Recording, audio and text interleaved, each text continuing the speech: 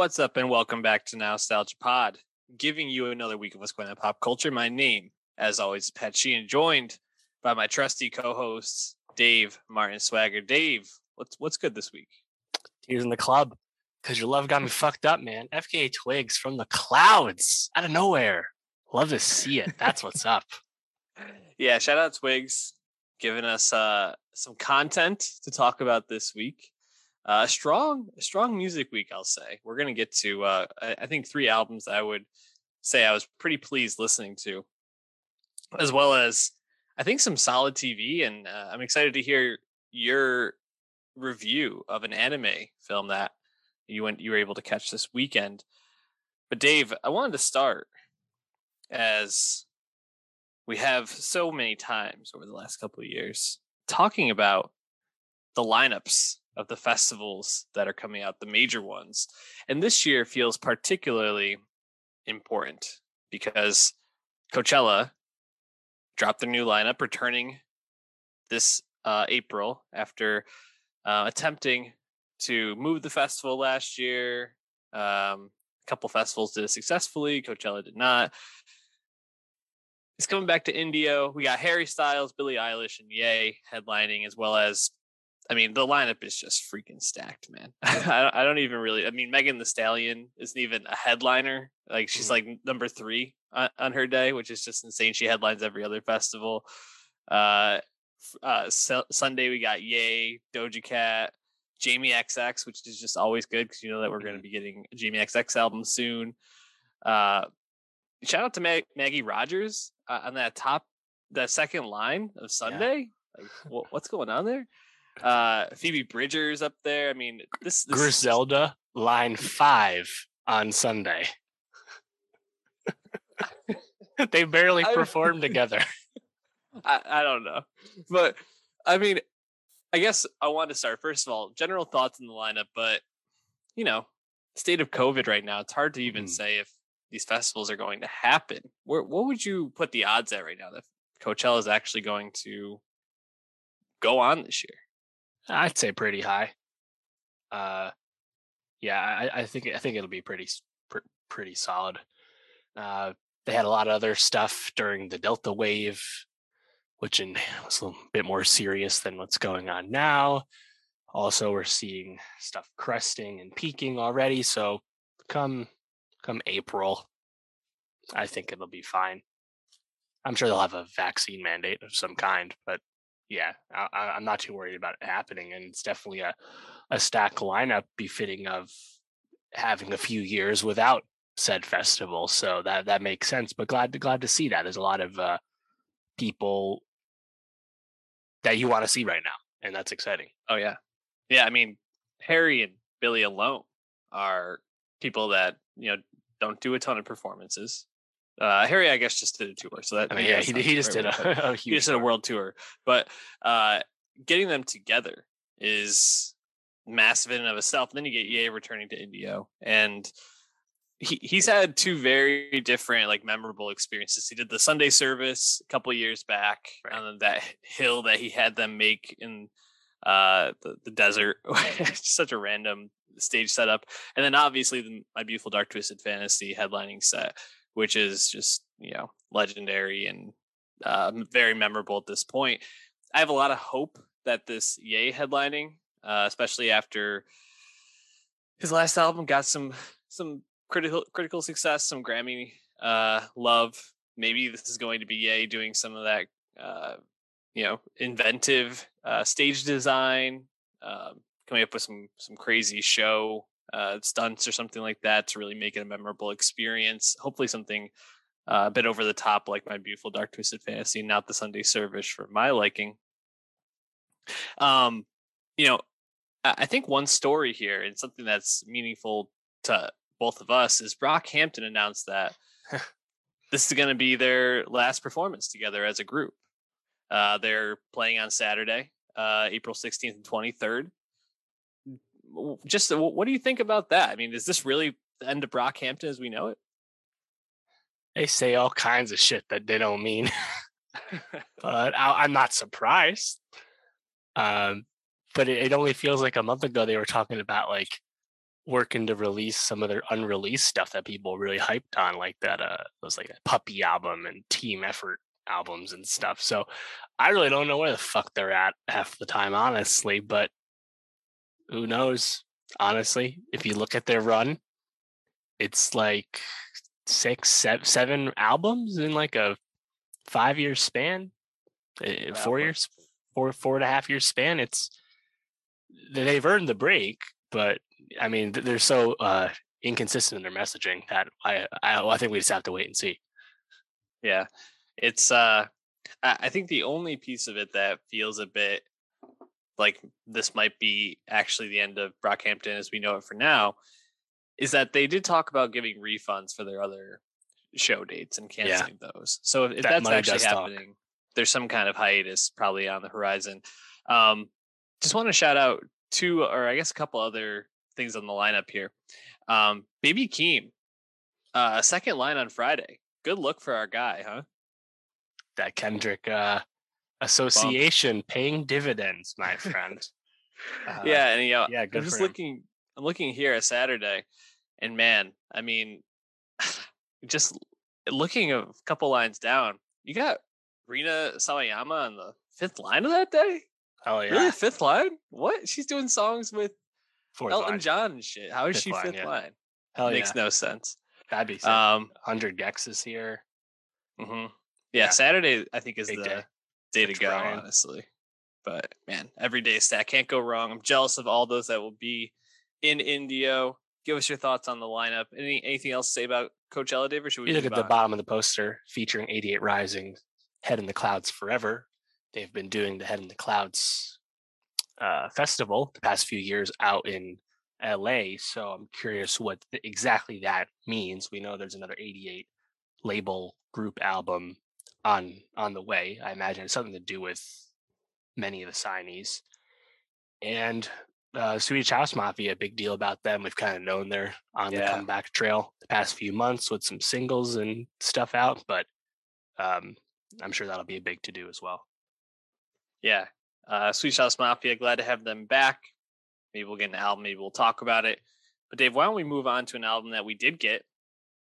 An album that I think we knew was coming and we were excited to listen to because Corday is back with From Bird's Eye View.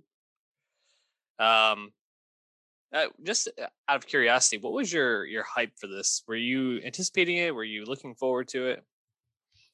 Yeah, I was definitely looking forward to it. I wasn't as hyped as I think I previously was. It had been some time since we've gotten this.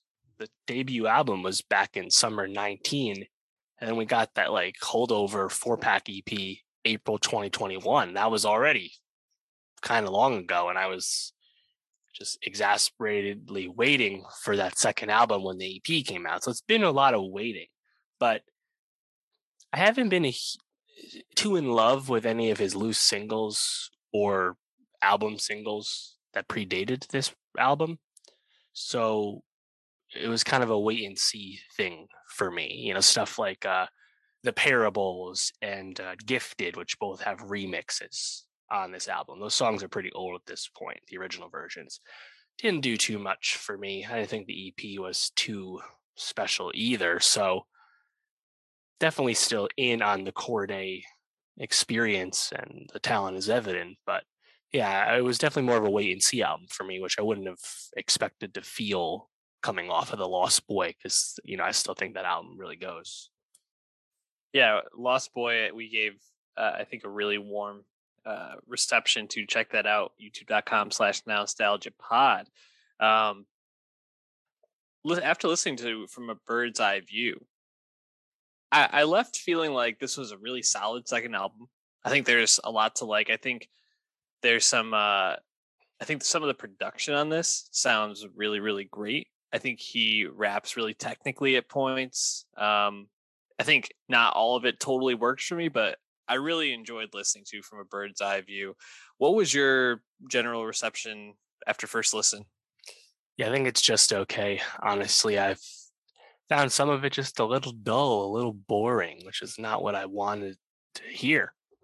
I don't think there's a Broke as Fuck or a Lost and Found or a RNP on this. Some songs that I still really adore from the Lost Boy. I just don't think the tracks compare in the same way. And it's really funny to juxtapose this record with his LA Leakers freestyle he just did in promotion of this album, because on that you hear Corday rapping his ass off, going off, kicking the door. Fucking sounds great.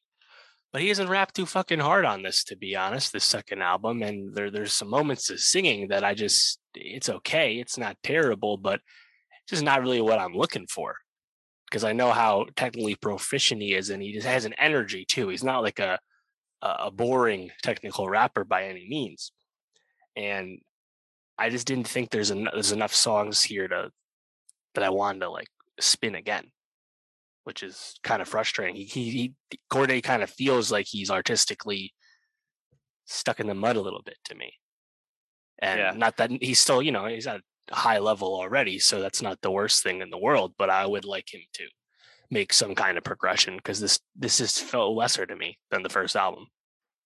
Yeah, I don't think it had the highs of the first album. I think, like you said, he has a really high level of output in terms of every song I think on here is competently made. I think it all sounds pretty good. I think it flows together fairly well even. But I don't think a lot of these have the replayability that you're talking about. So I agree with you on that. I did enjoy, just quite a few of like the tracks early on. Like I thought Jean-Michel, even though necessarily like I don't know if like the lyrics I find super memorable, but I think just like the overall sound of the album, of that track. And I think that the first couple, I really like Jean-Michel, Super, which has been a single. I really liked. And then not Mama's Hood, but sorry, I guess a little later in the album, but C. Carter, I thought was really good, like a old school, like growing up hip hop, like coming up what I dreamed of type song, which I don't know. That one was probably the one I went back to most. Did you find any of those tracks as potential standouts? Yeah, I think Super is pretty familiar as one of those like technical bars, banger Corday songs. That song's a few months old at this point. Pretty solid. I like Mama's Hood as well. I think that's him at his best lyrically. And yeah, I think for me, it just kind of faded away for me. Like the album ending on Parables remix and Gifted remix. I mean, these songs aren't really good enough to me to justify remixes in the first place. And in general, I didn't really care for Corday singing on Chronicles. I thought the Dirk feature was pretty good, but don't really love the song. Champagne Glasses, I just didn't think Corday was super ear catching on that, kind of wasting a Gibbs feature. So I think it feels just more like a Gibbs song in general. Totally. And I guess for me, the hook with Today featuring Gunna, I liked. The new Gunna album we intentionally did not review, but I thought Gunna fit that song pretty well. But yeah, I mean, I just this is not like the next great Corday album. It's just, and to me, it's I think more disappointing because he took his time to put this out, and it just felt like he kind of spun his wheels and had some diminishing returns, which kind of makes it feel even worse. If he had put this out like barely a year after Lost Boy, I wouldn't feel nearly the same, I don't think. But It's been a few years at this point, and Lost Boy had 2 Grammy nominations and stuff. I just want a little bit more at this point. It's interesting to think about kind of like the lane he's in, right? Because I think after Lost Boy, there was some speculation like, is he going to be in that like J. Cole, Kendrick lane where, really top tier rapping, probably going to have a few classic albums. And like you said, he's kind of been stuck in the mud creatively, maybe not leveling up the way that we were hoping. He's still pretty young, I think, right? He's like early 20s, I think. Yeah, he's young. So there's still a lot of time for him to still have that output, but 24. I don't know if I necessarily see him in that Kendrick mold. Maybe more in like the J. Cole, like not gonna ever be like the most popular rapper, but put out just stuff that's really quality. Like a song like Coach Carter actually reminds me a bit of like a J. Cole track, to be honest. Yeah, I think Cole's definitely the best comp out of like the big three. But I mean, if he even sniffs Cole's popularity, he'd have a very successful career. So it's a long way, for sure. Of course. But and he obviously very successful in life. He likes to talk about like his business pursuits and how he treats his money smartly. And of course, he's in a high-profile relationship for some time now. But yeah, he made $7 million last year. No performances or whatever that line was. No album out. Yeah, didn't have to do a single fucking show. Yeah, that's what it was. Yeah, you know, just don't try and be Drake, man. We don't need no singing. Yeah, it's not your thing. Everybody wants to sing now, though. That's the thing. But and that's what I think is so tantalizing is the LA Fleekers freestyle. It's like it's right there. I know he's got this. He just did it. But like you just didn't make any songs that sound like this. I mean, besides like Super, the album isn't bad, and that's the funny thing is I think it's just like what we hoped we get and what we got is just not totally meet our expectations, but still I think a quality album, and we'll be putting out probably one of those tracks that we mentioned onto our Nostalgia Best of 2022. I think it's time to move on to some greener pastures, though, Dave, and let's stay in the rap world with Earl Sweatshirt dropping Sick. I don't know if that's Sick. Sick. However he puts it. Album 4. Man, has it really been now 4 years since some rap songs? I guess really like 3.5. Yep. End of 2018, some rap songs. End of 2019, Feet of Clay EP. So been some time. First release in the pandemic for Earl Sweatshirt, who is only 28 years old still. Been in our lives a long time, Earl. But this version of Earl is only a few years old, as you say. The Some Rap Songs era Earl. You know, in reading up about this album, it was noted that he wanted to make a 17-track album that was a bit longer. This ended up only being about 10 tracks, 24 minutes, pretty concise. And if you even think about Some Rap Songs, that album was known for it being chopped and screwed and very like short and quick. So what to expect from this album? Earl's always kind of evolving, looking different. Were you surprised at what Sick ended up being? No, and it's actually quite funny to me because I see a lot of reviews talking about the album in that way, but this felt very familiar to me in the vein of Some Rap Songs and Feet of Clay. Now, I am not like the biggest fan of this version of Earl. I definitely prefer like Doris version of Earl. So I don't run this stuff back all the time. There's a lot of hardcore Earl fans that do, and they probably can speak to more of the differences more finely. I think the obvious stuff is just the production is different, but Earl's like performance, it still kind of feels a lot like what he's been doing lately. These dense, conscious raps. Overall, it's this technical yet like hazy, grim, hip hop that is not close to anything his other Odd Future compatriots have been up to, obviously. So this didn't really surprise me all that much. But how did you feel about it? Oh, I didn't really go in with a lot of expectations. I guess maybe I was expecting it to be a little bit more chopped and screwed and clunky in the best way, like Some Rap Songs was at points. This definitely feels a little bit more, I don't know, sparkly, shiny in some sense, a little bit more polished.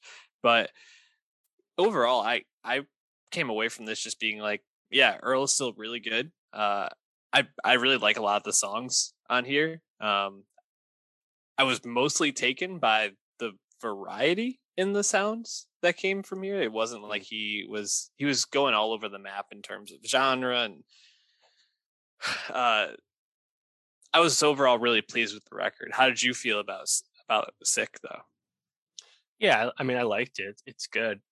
And I don't listen to a lot of the other people that Earl's been moving with the past few years, right? On this album, you get Z Loopers and Arm & Hammer in the past. You've got references to Mike and Yeah. Standing in the Corner, Navy Blue, a lot of more underground, but still well-regarded East Coast hip-hop for the most part.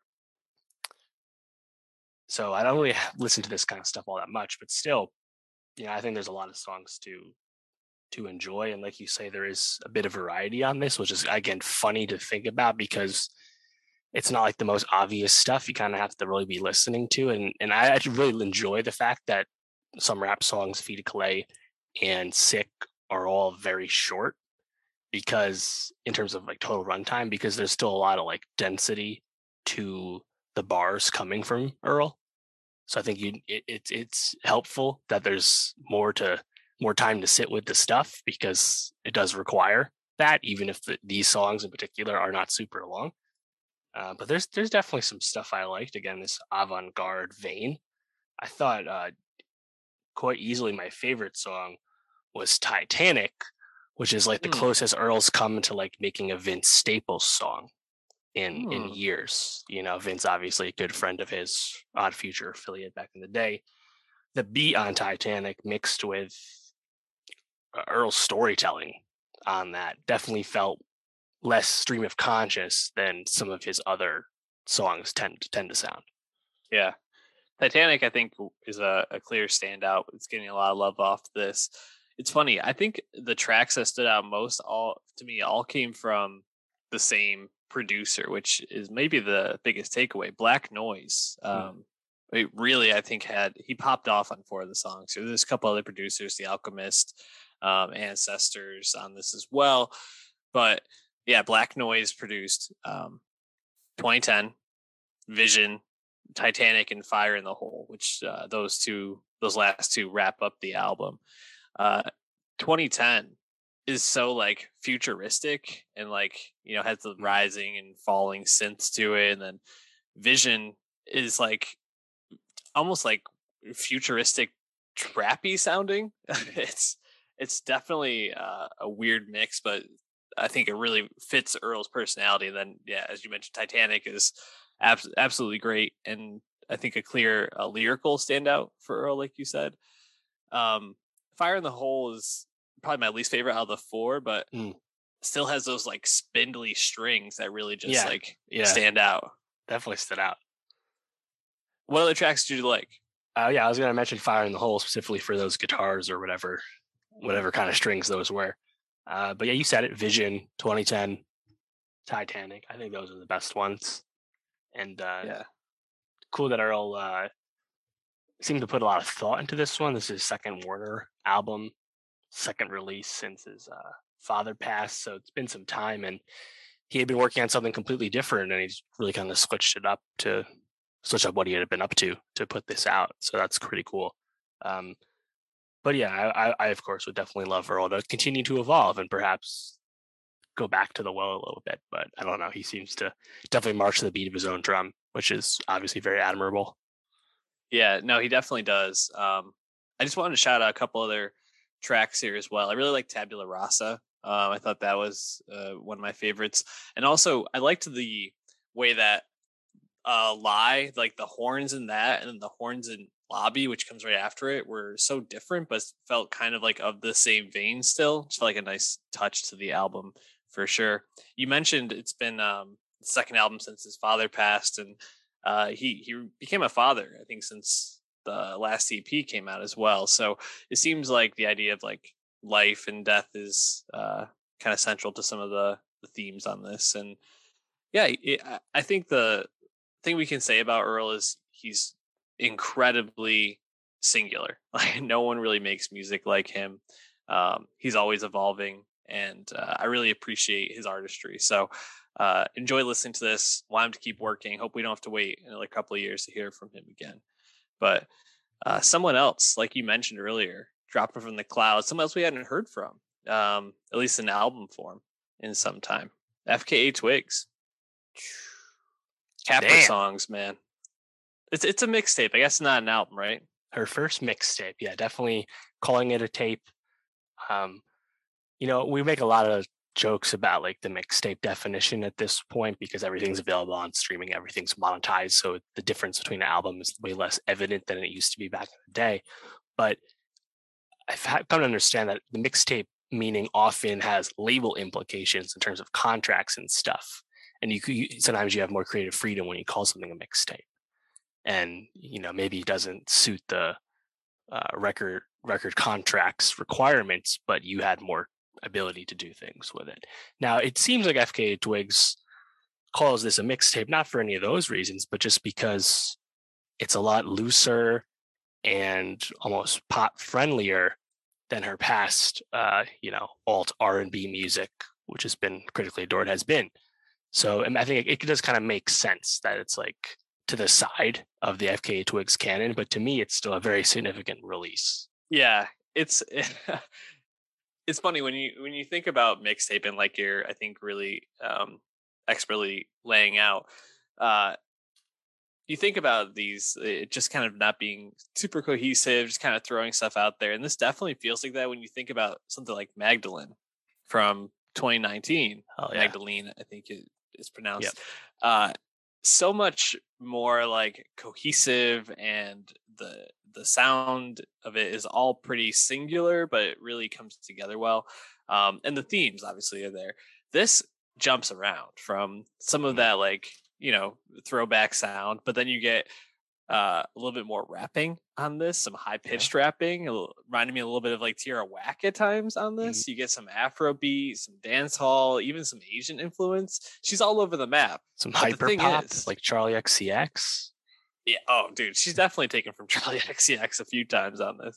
But the thing is, it's FKA Twigs, and it all fucking works, and it all just sounds really good.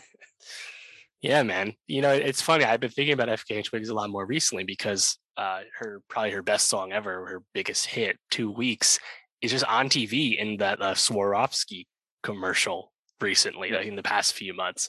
So I've heard that a few times on TV, and I'm like, yeah, man, that song's so good. It'd be nice to get some FKA Twigs again. This is her first release of any kind since the pandemic began. But as you said, Magdalene, critically adored. One of the best albums in that stacked 2019 music here.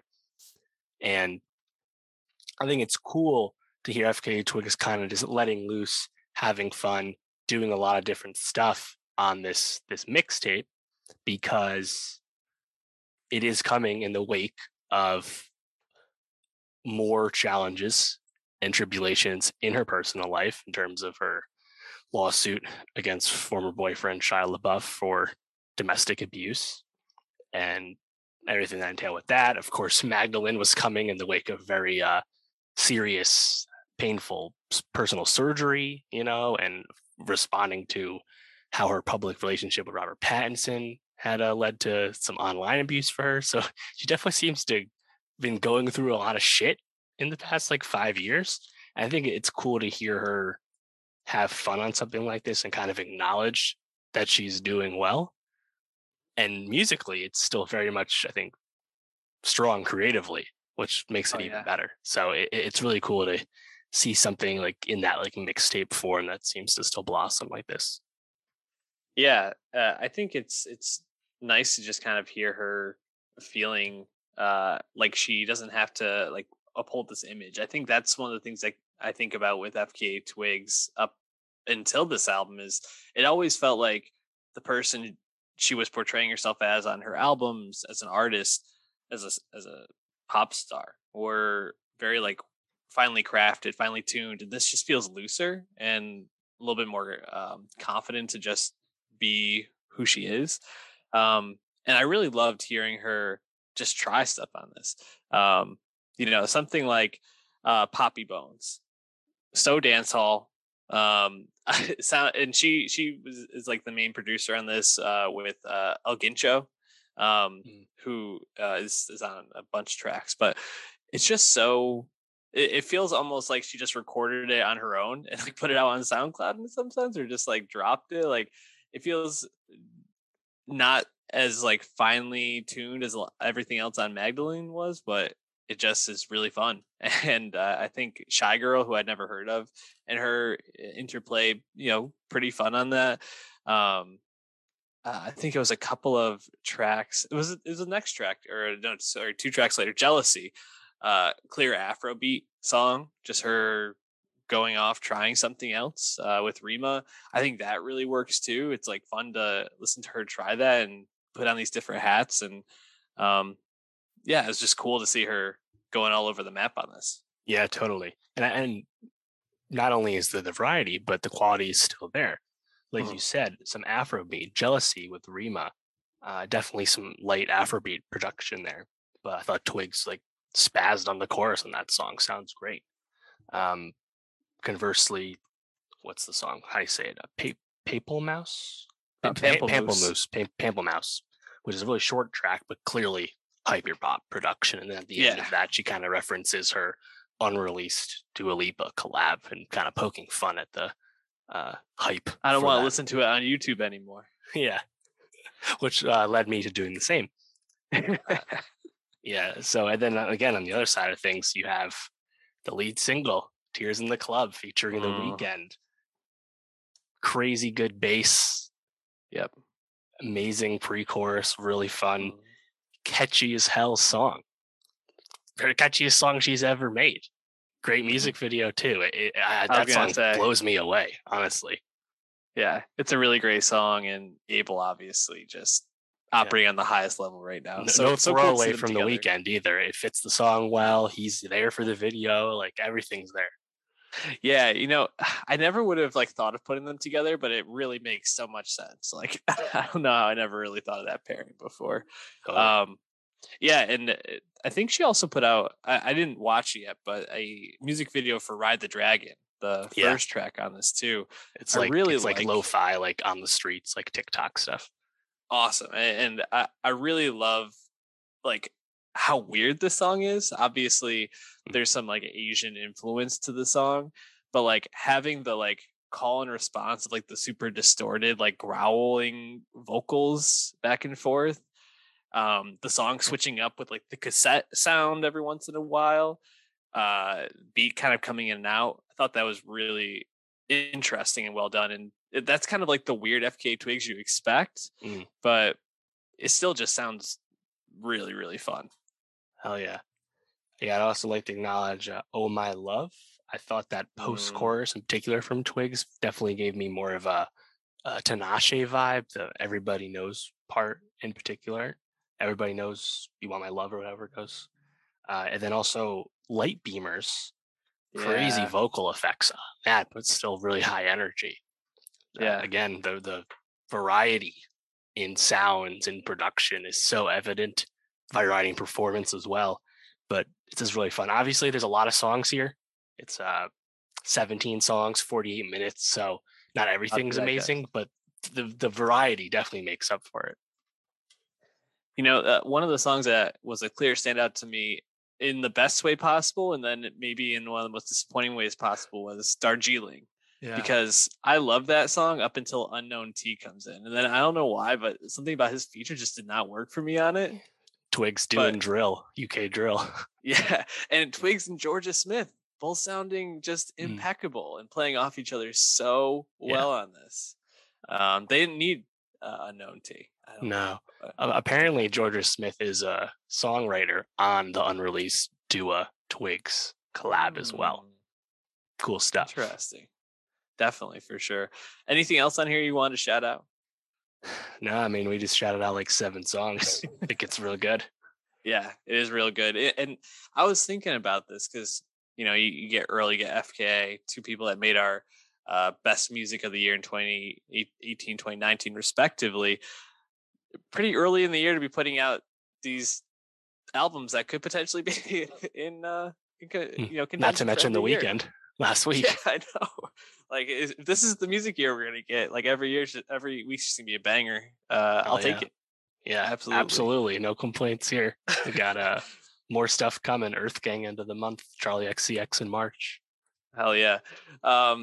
Check out our Nostalgia Best of 2022. Like we talked about, give us a follow there. And also, if you're on Spotify, just hop over to our podcast page and give us a 5-star rating and review.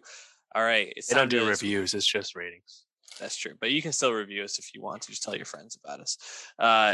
We're going to hop over to TV, where James Gunn, hopping from the big screen to little screen, but staying in the same lane as we last saw him with the Suicide Squad last year.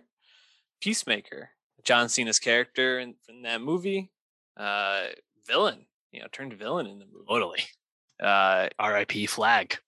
Yeah. Oh man. Well, when they went through that in the beginning, I just was like, Joel Kinnaman, my guy, all over again. By the way, I've been watching For All of Mankind, and he's great. I gotta start it. So I gotta start it. The season 2 hype is high. It's good. It's good. Anyways, John Cena playing Peacemaker on HBO Max. Yeah. Dave, this is getting a lot of love. 3 episodes dropped this past week. What did you think of these first couple episodes?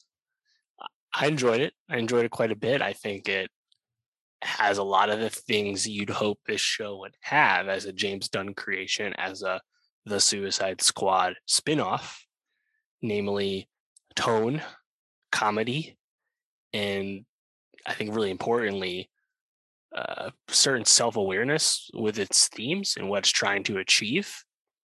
And that's really great. The Peacemaker character played by John Cena, a big part, an important part, one of the best parts of the Suicide Squad last year.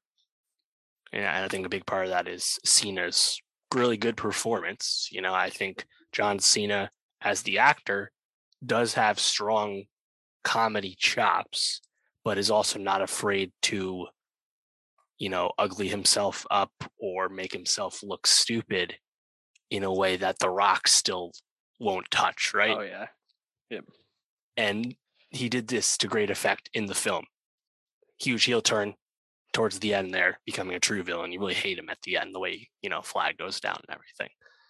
But then that post-credit scene sets up this show.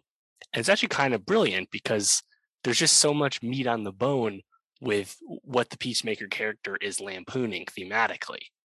And yeah, does this show have the same budget as the Suicide Squad? Certainly not. And if they did make a second show, it also isn't getting that budget after the box office performance of the Suicide Squad. Yeah. Alas, all the thematic stuff's still there.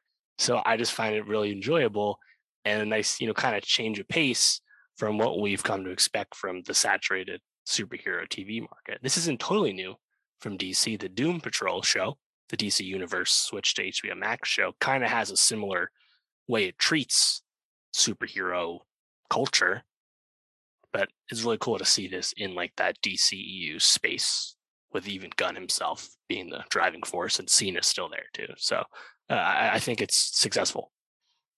Yeah, I definitely think it's successful. It's very much getting compared to things like The Boys on Amazon, the superhero genre. It's gritty, but it's really critiquing and putting a spin of realism onto the world of superheroes. I thought I want to say, just for transparency, I only got through the first episode. I actually didn't realize that all 3 dropped, so that's just my bad, not doing. Yeah, like Station 11 seems to be the HBO Max release strategy of late, but then again, they're only doing 1 a week from here on out. Station 11 did 2 up until the finale. So yeah, HBO Max definitely is experimenting more than traditional HBO does. Yeah, and I don't hate it either. Keep giving us 3 episodes. I can't wait to watch the next 2. I thought the first episode was dynamite. I thought it really introduced it obviously introduced the team around Peacemaker. Mm-hmm. You get Viola Davis, obviously, just, not on location, just somewhere in her house recording the shit. I was surprised to even see her do Zoom though. Me too. Honestly, I was shocked we actually saw her. And yeah, I mean, it is a good mix of fun with, I think, some meta commentary on what Peacemaker is supposed to represent in terms of like America and like American values, or what people see American values as. Also get some pretty fun action near the end of it, as well as some nudity, which I just was like not expecting at all. It was kind of like, oh, didn't know that it was this kind of show. So yeah, maybe raunchier than I was expecting. And I loved Eagly. So shout out to Eagly. Yeah, Eagly, fantastic CGI, especially for a show. Yeah. It looks really great. really realistic. Hats off to the animators there. Yeah, I just love how game Cena is. Again, like Yeah. he's just great in the role, and he's not afraid to do anything ridiculous. Yep. And like he obviously is in on the joke. He understands what's going on, but like you still need the performer to be there, and he is.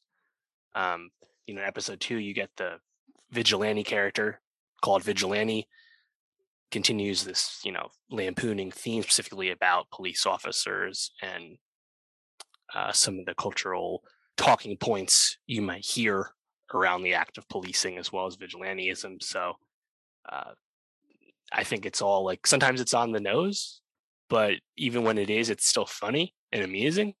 So I don't mind, and I'm looking forward to seeing where it goes. I think the plot's basically irrelevant to me because I'm just enjoying the overall commentary. So if it continues to be fun and having some decent action episode to episode, good enough for me.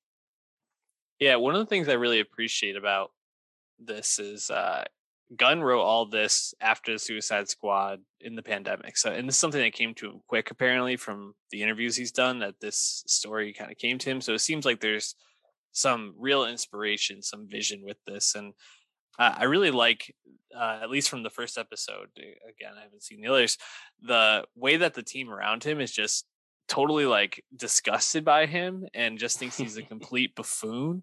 The scene in the restaurant when he shows up in uniform and they're just like, you wore the fucking uniform, and he's even wearing the helmet. He won't take it off for like so long. Oh man. It calls the waitress sweet cheeks, doesn't understand how that's inappropriate. Right. And then him in the parking lot talking about how big his penis is, called him third, like chimp arm or something like that, or third arm, whatever. Yeah. In elementary school, just ridiculous stuff. And then following that up with that ending fight scene at the end of episode 1. Great dramatic stunts, and seeing Cena get whipped around by this 100-pound girl or a woman was just really fun to watch. So there's a lot to like with this show. I think a lot to sink your teeth into. Probably not a show for everybody. I think if you're Definitely not more in that Marvel, if you really like the Marvel shows and you're like, Marvel's it, you're really not going to vibe with the grittiness or the commentary that this is going for. Right. Totally. Yeah. It definitely just has different goals. Be interested to see what the future HBO Max DCEU spin-off shows attempt to achieve. We know there's the Gotham City Police Department series spin-off from Matthew Reeves upcoming. The Batman film, that show's supposed to be a prequel. That show's been taking longer to come to fruition, recently switched showrunners. On top of that, they recently announced a Penguin spin-off series with Colin Farrell reprising his role. So they're definitely still making these shows, but probably going to be some time before we get something else post Peacemaker. But nevertheless, just happy it's there. The funny thing is DC shows, we know that they can do shows pretty well. The animated shows at least have been successful with the comics, and I think they can definitely get some big name people to be doing these shows. Gunn and Reeves alone are huge gets for the small screen. So yeah, I don't think Reeves is too involved in the series, but either way, I mean, they're spinning off from his thing. Yeah, I mean, DC, it doesn't please everyone, but they're just kind of doing things here and there, and for the most part, they're making good stuff as of late. So, I don't have anything too bad to say about them. We know the Batgirl with Leslie Grace, HBO Max feature film, is coming perhaps the end of this year. So, I think I like where they're headed, even if Henry Cavill fans may not be happy. Yeah, well, we're gonna be staying tuned to Peacemaker. We'll talk about it when it wraps up in a few weeks. Drop your thoughts below. Let's stay on HBO though. Station 11 dropping. I just saw the picture you chose for this. Just made me laugh. HBO's, I guess, like big breakout show, Station 11, finishing up its its only season. Yeah, miniseries based off the book. This past weekend, and man, what a surprise and what a delightful ride this was. I was talking with friend of the pod, Sean McKenna, today, who was asking what TV I'm watching, asking for some recommendations. I said, "You're a fan of The Leftovers." I also know that he was a fan of the early seasons of The Walking Dead. I said, if you mash those two things together, take kind of the premise of The Walking Dead, but with the ambition of The Leftovers, this is what you got with Station 11. Featuring a Leftovers alumnus at the helm in Patrick Somerville. Yes. Yeah. Perfect marriage. And I gotta say, Station 11, completely satisfying 10-episode miniseries. And man, I just hate that it came at this time of year, because it's like it probably should have been on our best TV of last year, and now it's probably going to be forgotten in the best TV this year. And I just want to talk about it more. This is so much fun. Yeah. I mean, I'm definitely putting it on the 2022 list, in part because it didn't end until the 2021 list was done. Tough timing for lists, but I think people are going to really ride for it, rightfully so, because it's just really successful, high level show. I wasn't familiar with the book, but the book was very successful, very well liked. So there was a bit of hype going in for people in the know. But either way, what's so great about this is that it's everything The Walking Dead isn't. It's not Y the Last Man. This is a show that doesn't give a flying fuck about plot, because it's not important to the series. The goals of the show, the goals of the storytelling, do not involve major plot. And that's really awesome, because it's executed on so well. The journey you go on with the characters, really expert juggling of multiple timelines, flashbacks, flash forwards, etc. Everything just really works and hits successfully on these core emotional, these core character beats. And yeah, do you have questions about how things happen and what things could happen? Absolutely, because the world is so finely drawn that you just want to learn more. And if you even think about macro view, what is Station 11 about? It's about a group of people in a few different locations around Lake Michigan. That's it. This whole premise of how Station 11 begins with a flu knocking out 90 whatever % of the world's population. Yeah, I mean, there's some questions. What else is going on in other locations, right? But no, that's not what the show is about. It's about these specific people that really just kind of stick around in the same area. And because the characters are so well developed, it doesn't matter that there's no like plot ambition, because it's completely irrelevant. Yeah, man, I think you spelled it out in a really great way, because even if you go listen to our review of the first couple episodes of the show, we talked about like, I can't wait to see like how this propels this forward, or where Mackenzie Davis is really going with this. And you had David Zavato, or Daniel Zavato, as the prophet, right? Yeah. And Tyler. And Tyler, and you're kind of like, he's this villain, like very like ominous character. And what it really ends up being is a meditation on the human experience and the need we have for community and other people, and how we deal with loss and grief, and just so many different themes, even themes about like authorship and stealing authorship, or what it means to be known as the author of something, and I think notably like a Black woman, like having her work kind of be credited to somebody else in the show.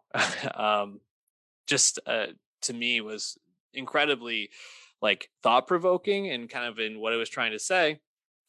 And the thing is, like, every single character you end up caring about, no matter how much time you spend with them.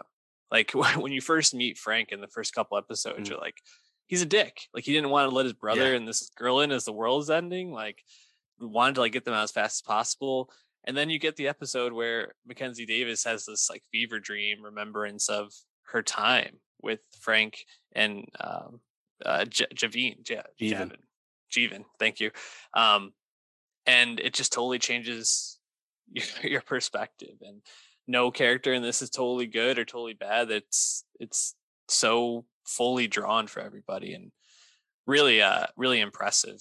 I wanted to like zoom in a little bit on some of the characters or moments that you found yourself appreciating most or most taken by. Any performances that you really liked? Let's start there. Yeah, I liked a lot of the performances. I think a lot's been made of episode 3, which was released at the start. Daniel Deadweiler's performance as Miranda. I think that's where the show really takes off and you kind of understand like what's going on at Station 11 as like an enterprise, because going to this completely new location, learning about this completely, to this point, an unknown character to this core group, and you're like, what's going on here? There's nothing to do with the traveling symphony. Like what's happening? And just a really, I think, masterful job there. I also was really taken with episode 5. Yeah, where you get the Severn City Airport. Correct, where you get the airport speech from David Wilmot from Clark, and then this whole episode was written by Cord Jefferson, of course, Emmy winner for Watchmen. But that episode being the origin story of the Prophet, why Tyler becomes who he becomes, and you might even see coming halfway through the episode, but like you just don't care because it's done so well. I think both the kid playing young Tyler as well as Daniel Zavato as Tyler, as you said, are just really doing like impressive stuff. Apparently, Tyler's a bit more sinister of a figure in the novel, and obviously there's some questions about how the undersea works and maybe even how Tyler communicated the stand down to his child warriors at the airport at the end there. Regardless, the performance is really strong. So I definitely agree about Frank as well. I thought everyone was really up to the task, and because like these characters are like very specific, but now there's no like clear archetypes here. Like even like Sarah, the head of the symphony, played by Lori Petty, like really specific, like really kind of out of left field performance. A very neurotic person. Yeah, like everyone's bringing it. Oh, absolutely. I appreciate that you shouted out David Wilmot. I thought he was fantastic. Himesh Patel really surprised me at this. I think after yesterday being a fairly disappointing and problematic at times movie, and really only seeing him in small roles and things like Don't Look Up or Tenet. Yeah. I was like, is he going to end up being someone that was kind of tapped to be this like leading man and never going to really fully reach that potential? But man, he brings it in this, and you kind of get him in you get a lot of him in the first episode, then in snips of memory here and there for Kirsten, and then what was episode 7, or it was 8 and 9, 7 or 7 or 9, I can't remember which one exactly, but where you see a little bit more about them, 7. 7. Goodbye My Damaged Home. That was just a absolutely amazing episode, I thought, and really built him out. And then you see him in episode 9, Dr. Chaudhry, where he the picture that you have right there, and he gets taken in as in this furniture store, which I thought was like a brilliant, like if you're end of the world, of course, go to a furniture store. Makes a lot of sense, I feel like. But like, and then gets pulled in to be this doctor, loses his foot, or I guess his toes, that sort of thing. He just blew me away. And then you get that final scene between him and Mackenzie Davis, where they finally make their way back to each other. And man, I thought that was just incredibly satisfying and moving, and it said so much without them actually saying anything. Which great choice by Patrick Somerville. So him and of course Mackenzie Davis is always good. She's really great. Yeah, I was actually kind of surprised to see them reunite. I wouldn't have been surprised if they just missed each other at the airport there. Like it just didn't happen, But like they pay off everything just right. They do have that reconnection, Kirsten and Jeevan, and they will meet again. Airport getting added to the wheel, but Alex gets to go off on her own, and before Clark dies, Kirsten explains who she was as a little kid. Like the level of connection is actually pretty funny, because like it might seem circumstantial, but then you kind of realize like, no, all these people are just in the same location basically the whole time, so it does kind of make sense, I guess. But um, I just feel like everyone was really cool. And on top of that, you have some really choice like needle drops. In episode 9, at the end, you had the TLC creep drop, very notably with all the moms dancing and stuff like that. That was cool. Obviously, Frank rapping Tribe in episode 7, right before shit hits the fan. Love that. At the end of episode 9, of course, as the credits are about to roll, you hear more Tribe with "Can I Kick It." But I'm just really taken with how the breakdown of society is not the point. It's about connection and like something even smaller, like the power of art. And like what matters and finding value in the past versus what's to come. And a different show would explain who the red bandanas are. But Station 11 doesn't, because it doesn't need to. Doesn't matter. Yeah. I think the moments that I'm probably going to look back and be most impressed by, this is my guess now. I mean, I hope a chance to rewatch this at some point. We watch so much stuff. Rewatching isn't usually something we can do, but it's just like the small lines between each other. Like in the final episode, as they're talking before they go their separate ways, Kirsten says to Jeevan, "I never felt scared with you," and it's like such a simple way of really saying, like, you were home to me in a way I had never had, or I had during this really tumultuous time in all of our lives. And it's just so like simple and well written, and something someone actually like might say. And Jeevan doesn't really say that much back to her. He just kind of like, "I was always scared." And it just says so much in that moment about like parenthood and like the dynamics of being a caretaker. And expertly written, expertly acted, incredibly well crafted. I also just want to shout out the Hamlet scene between Tyler and his mom and Clark. So fucking powerful and so well acted and absolutely riveting. I thought that the way that was shot and the drama of it all, Kirsten making the decision not to like intervene.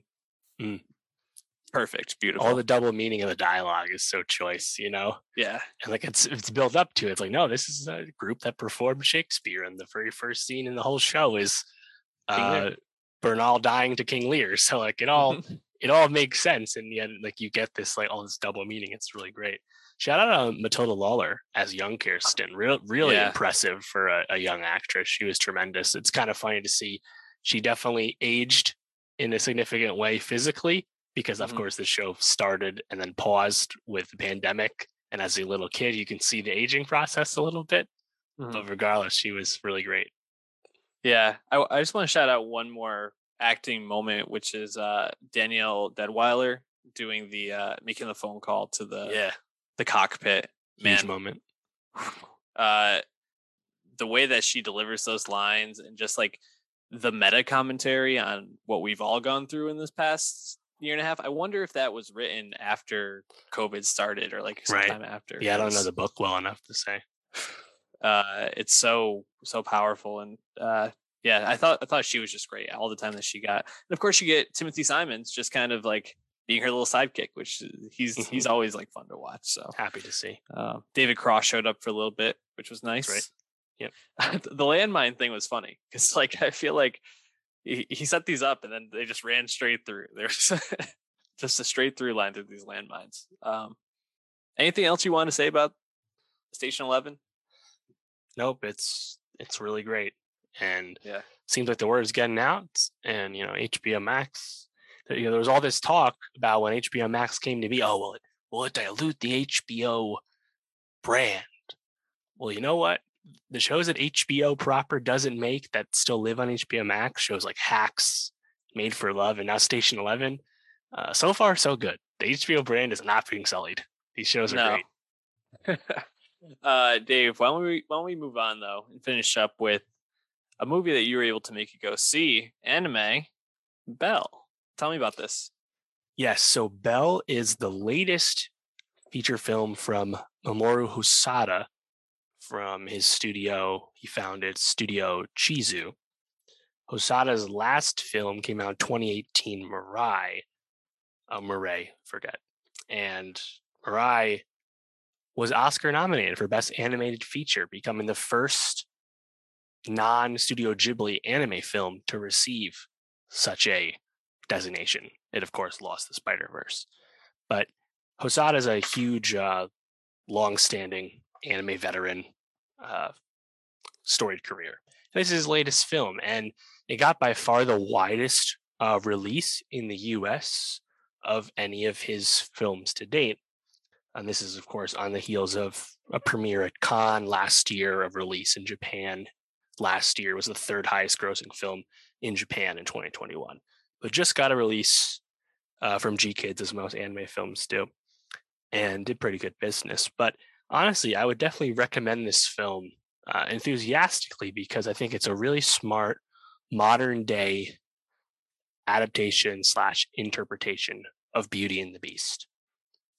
Modern day in the sense that the subject, we're set in the present day, but we have this metaverse type situation called You. It's kind of like the Matrix, where everyone has their own personal anonymous avatars.